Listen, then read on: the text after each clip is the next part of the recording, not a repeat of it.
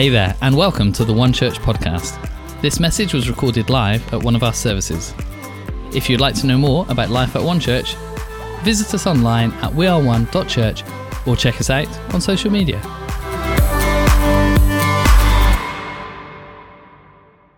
Hey, welcome. My name is Nathan and I have the privilege of bringing part 3 of our latest teaching series, which is called Hangry. I've been enjoying it so far.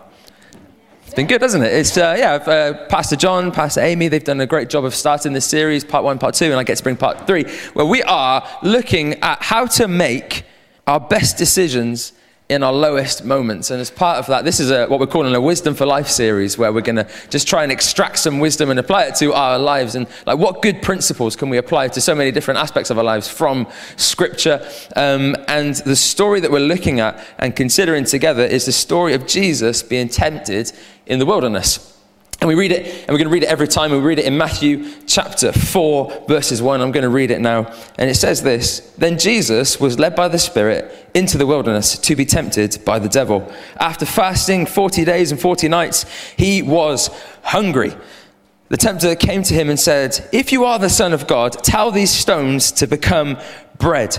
Jesus answered, "It is written, man shall not live on bread alone, but on every word that comes from the mouth of God." And Amy spoke so well on this last week. She encouraged us to eat well.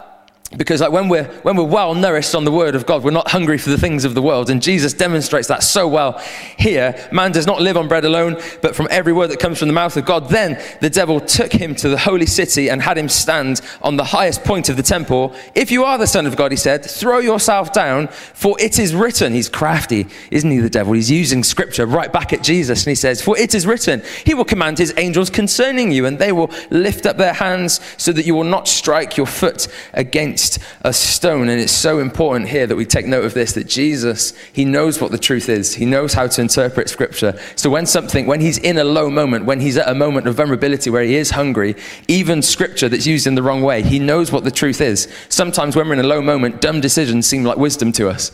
But when we know what the truth is, when we know what the word of God says, we can answer correctly. And Jesus answered him, "It is also written, do not put the Lord your God to the test." Again, the devil took him to a very high mountain and showed him all the kingdoms of the world in their splendor. He said, "All of this I will give to you if you will bow down and worship me." Jesus said to him, "Away from me, Satan, for it is written, worship the Lord your God and serve him only." Then the devil left him, and the angels came and attended to him. It's an epic story, isn't it? I love reading that. So last week, as I said, Amy encouraged us to eat well. How do we make good decisions in low moments? We eat well. We read the word of God. We learn what it says, and we internalize it. And today, what I want to encourage us to do, the habit that I want us to ingrain, and what I'm going to talk about is this. So Amy said, part 1, eat well. I'm going to say part 2, prep well. The habit I want to encourage us to think about today is to prepare well. And that's what we're going to unpack over the next few minutes with one another. Like, I'm sure all of us have experienced at some point in our life the feeling of being unprepared, where we say to ourselves, "I wish I was more prepared." Now, that could be like a moment where you open the exam paper and realize that from question 1, I have no idea what this is talking about. That's a feeling that I have experienced. Some people maybe are nodding in the room, affirming that. My wife will never be able to say what that feels like. She knows exactly what every test is about in her experience. She's a genius and I am not. Every test that I've opened, it seems, I wish I'd revised more. I wish I was more prepared. Or the moment where you drive your car onto the motorway ahead of a long journey and then the petrol light comes on.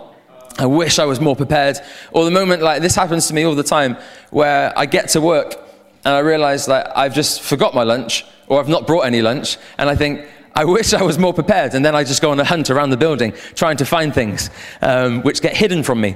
But I wish I was more prepared. Like, we've all had that feeling. Like the entire year of 2020, for example, I wish I was more prepared for what happened then. That feeling, I wish I was more prepared. And we all know what that feels like. And I had a manager in my old job when I used to work at the bank. And she would always say in these business meetings that preparation prevents poor performance.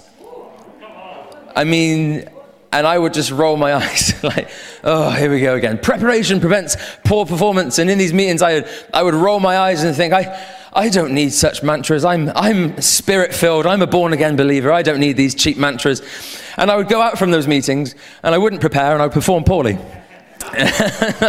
And I'd wonder why. But preparation prevents poor performance. And what I want to suggest to us today is this, is that Jesus performed so admirably in this time. He did so well at such a low moment because he was prepared for it. Because he had prepared for that moment. And like we read about Jesus, so we read when he was a boy, he went missing, and it says this in Luke 2 verses 46 to 47. Finally his parents found him, and he was sitting amongst the teachers, listening to them, asking them questions. Everyone who heard him was amazed at his understanding and his answers. So that's when he's a young boy. And then it goes on to say in Luke 2:52, and Jesus grew in wisdom and stature and in favor with God and man. Jesus would go on to teach this. So Luke 14:28, he said this is one of his teachings. Suppose one of you wants to build a tower. Won't you first sit down and estimate the cost to see if you have enough money to complete it? For if you lay the foundation and you're not able to finish it, everyone who sees it will ridicule you, saying this person began to build and wasn't able to finish. Or suppose a king is about to go out to war against another king. Won't he first sit down and consider whether he is able with 10,000 men to oppose the one coming against him with 20,000? It's preparation. Be ready. Jesus spent so much of his life, so 33 years on the planet, 30 of them, you could argue, were in preparation for the 3. That's like a 90-10 ratio, quick maths. So much of his life is in preparation, you could argue. And by the time he gets to this low moment, he is prepared for it. So when Satan comes against him, and quotes scripture, Jesus has taken the time, he is prepared, he has internalized that scripture, so he knows what to say. He has eaten well, as Amy said it, he is well prepared. So, what I want us to look at today is a little bit of the nature of preparation. How could you and I be more prepared for the highs and lows of life? And so when we face low moments, when we face tests, trials, temptation, we can meet them prepared. Is that okay? Come on, that's what we're going to talk about today. And I'm going to take a leaf right out of my manager's book, and we're going to use the corporate jargon, all right? Because it works. We can use the corporate jargon. It's not preparation prevents poor performance, but we're going to talk about the nature of preparation and 3 things about preparation that I want to talk about today. Good preparation needs to be, you ready? Corporate jargon, here we come. Purposeful, perpetual, practical. Can we just say that all together now? It's on the screen. You ready? After 3, 1, 2, 3. Purposeful, perpetual. Okay, stop right there. You've got masks on, but you can talk back to me. Come on. A bit louder, please. Here we go. Ready? After 3, 1, 2, 3. Purposeful, perpetual, practical. Well done, everyone. Good. This is going to be fun. So, preparation in our lives for the moments that we face, for the highs, the lows, testing, hard times, temptation, it needs to be purposeful.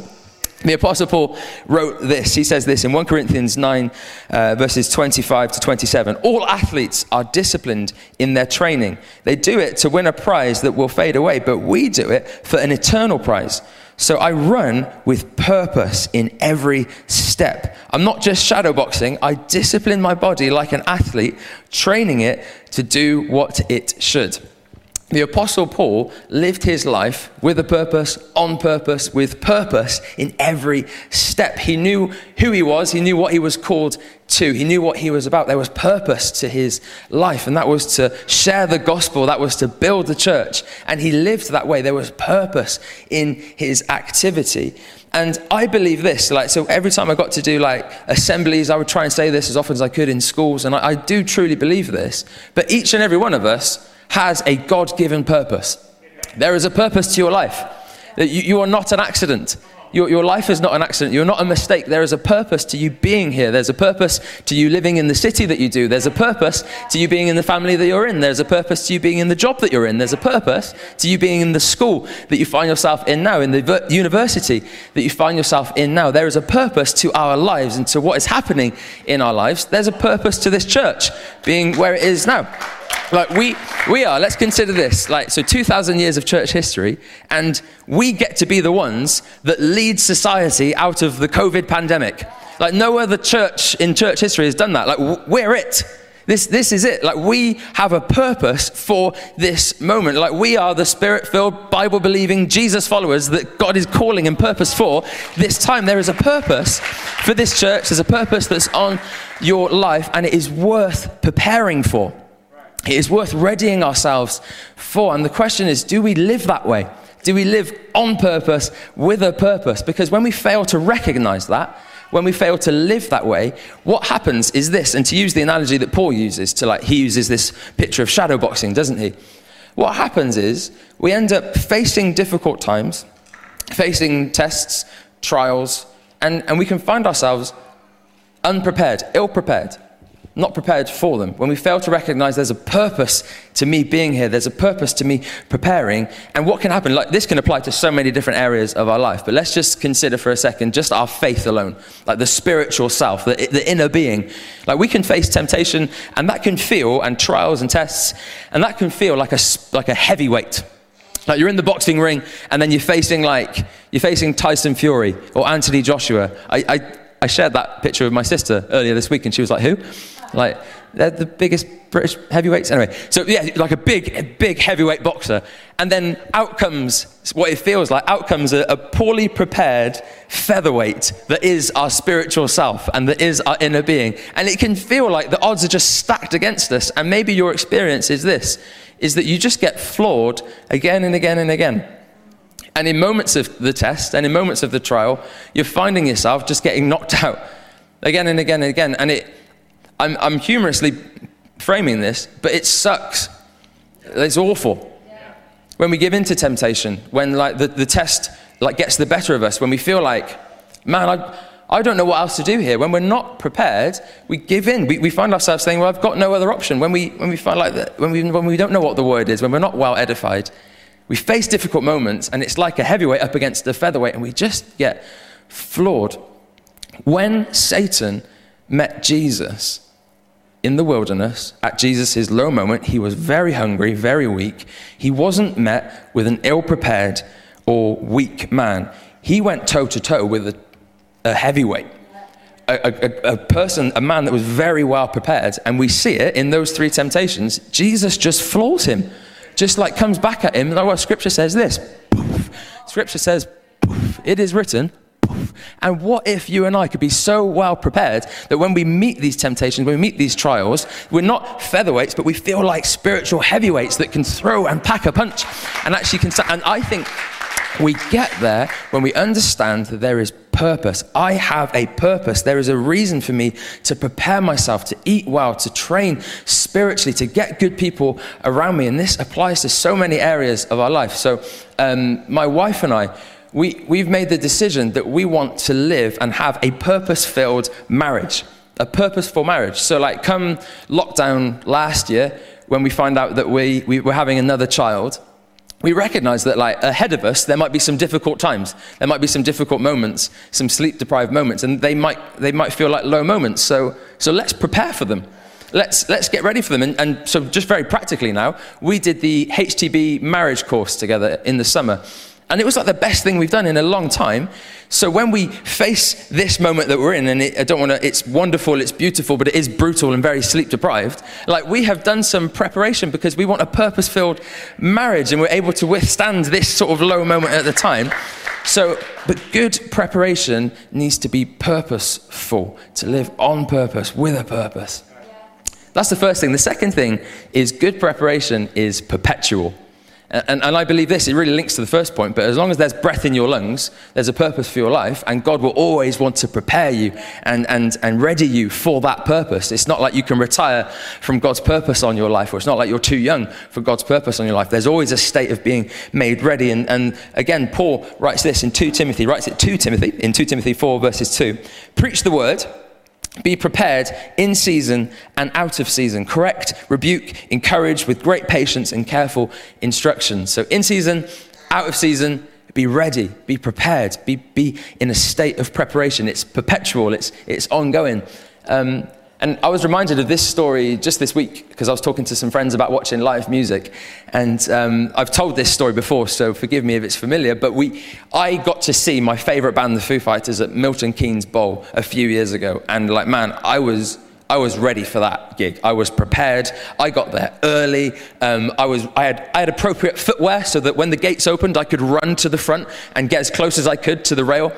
And I did, so I ran, I kind of like tripped up and pushed people that were slower than me so I could get ahead of them. And I got to the rail, I grabbed the rail, and I wasn't going anywhere. I had a bottle of water in one pocket, I had my catheter in the other. I wasn't going to leave.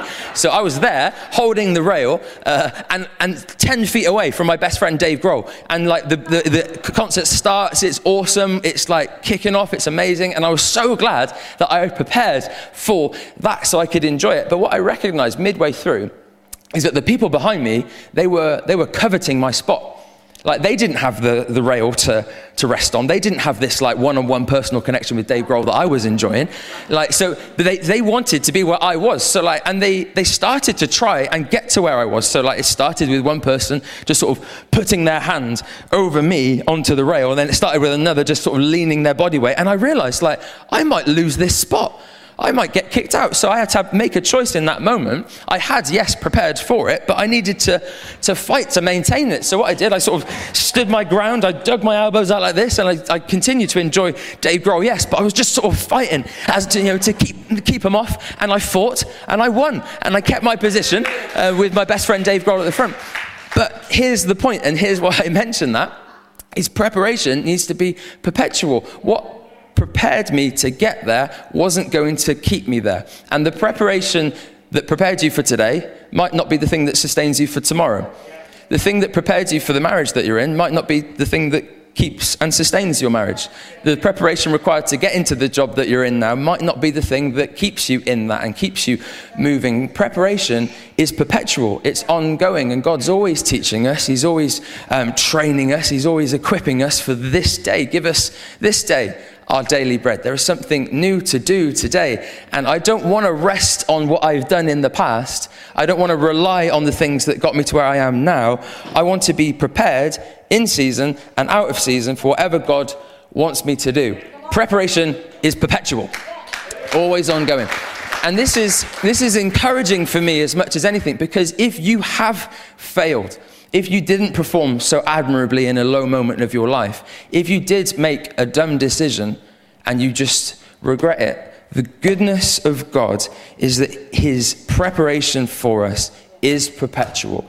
And you have another shot again and again and again. His mercies are new every morning. His grace is sufficient for you, and he is not done with you. You have a purpose still, and it's worth preparing for. So preparation, good preparation, is purposeful, it's perpetual, and then lastly, it's practical. I think Christians, and I'm speaking of myself, we're really good at existing in the conceptual. We're really, that's our space. That's our jam. We own that. And so you can have a conversation, and I've been in conversations and I've spoken like this, where you kind of ask someone how they're doing, or how is God preparing you? And the answers, we can say a lot of stuff without really saying much. So I feel like God, he's taken me through the Red Sea. I'm going through the Red Sea, but there's still my Jericho. I still have a Jericho, and I'm going around it, and I'm going around, but you know what they say about his promises, they are yes and amen. So that's what I'm clinging to in this time. But I also feel like maybe there is a mountain Jericho. But he's faithful, he's preparing me, I'm just trusting and believing. You know what? But how? We can say a lot without really saying a lot. And I'm not ridiculing biblical narrative here, but if the narrative never meets the objective, then the Bible's never making a difference to our life. And it's important that we nudge it forward a little bit and go, okay, here is how God is getting me ready. Here is where, in my low moments, here is where I keep tripping up. This is the thing that continually gets me.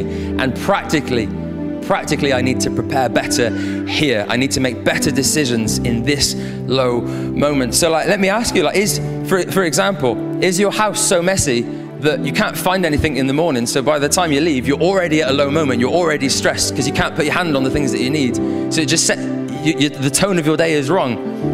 Or when you typically make dumb decisions or say things you don't want to say or think the way that you don't really like who are you with in those moments practically?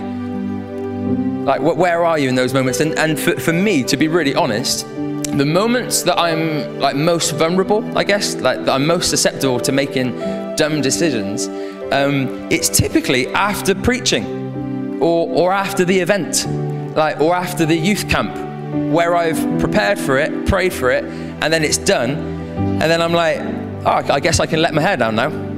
Right, metaphorically, of course. I can relax now. And there's a little voice, a note, if you track back to how Satan tempted Jesus in this second way, he used scripture, under the guise of logic. Well, no, scripture does say this, dumb decisions and temptations, and we'll all know this, they can feel so logical in the moment. I deserve that. I deserve to eat that. I deserve to spend that. I deserve to... And for me, so after sort of output, there's a little voice in my brain that says, okay, you need some good input now. And if I'm not careful, I will try and top up that kind of the chemical is in my brain, I forget it now. I'll try and mitigate against the low with some wrong highs. So what I've had to do is practically invite people in to say, hey, can you just help me post to the event? So I'll make sure now that I'm with family, I make sure that I'm with good friends, people that believe in me, encourage me after times of output. So Monday morning, that's an important window of time that I've invited some accountability in, just so my thinking can't go off on a tangent or anything like that. But that's a practical example. There was a low moment and a practical change. Preparation needs to be practical. What are you doing? What does that look like for you? What are you writing down? And let me just encourage this. So I want this week, maybe, here's a practical thing that you can do. Pause to prepare. Pause to prep. We said about it at the beginning of the message, but the percentage that Jesus prepared, so 30 years of his life versus 3 years of his ministry, what a balance that is. So often I find myself just diving into my day or diving into the project or just taking on a new task without really readying myself for it, preparing myself, preparing my heart, saying, God, what do you want to do in this moment? So this week, if we can, all of us, just take a moment, pause to prep. That could be just as we're having the morning coffee, I'm just going to stop, God, prepare me for today. Prepare me for my class. Prepare me to speak to my mates at school today. Prepare me for that meeting, Lord. Give me wisdom as I speak with my colleagues, as I deliver this project. God, prepare me as I interact with people today. Give me opportunity, Lord, to show your goodness. Help me to remember that I have a purpose in this season, that I'm not an accident. It's not an accident that I'm in this workplace, this family, this environment. It's not a mistake. Help me to prepare well for it, Lord. So pause to prep, and let's see what God will do in and through us in this time. And maybe as we get back into the ring with some of these difficult moments and seasons in our life, the temptation, the test, the trial is not going to be met by a feeble featherweight, but spiritual heavyweights that are well prepared, living on purpose, with a purpose, ready to go to war.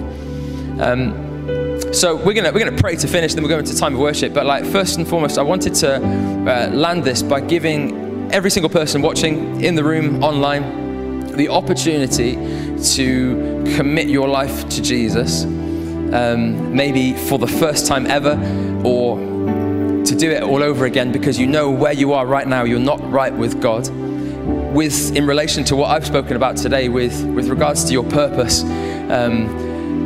you don't know what your purpose is. You don't know what it means to have a God-ordained purpose on your life, to know God, to enjoy him, to tell others about him. You don't know what that is. And perhaps the only thing perpetual in your life is this feeling that you're going nowhere, that nothing's really working out for you again and again.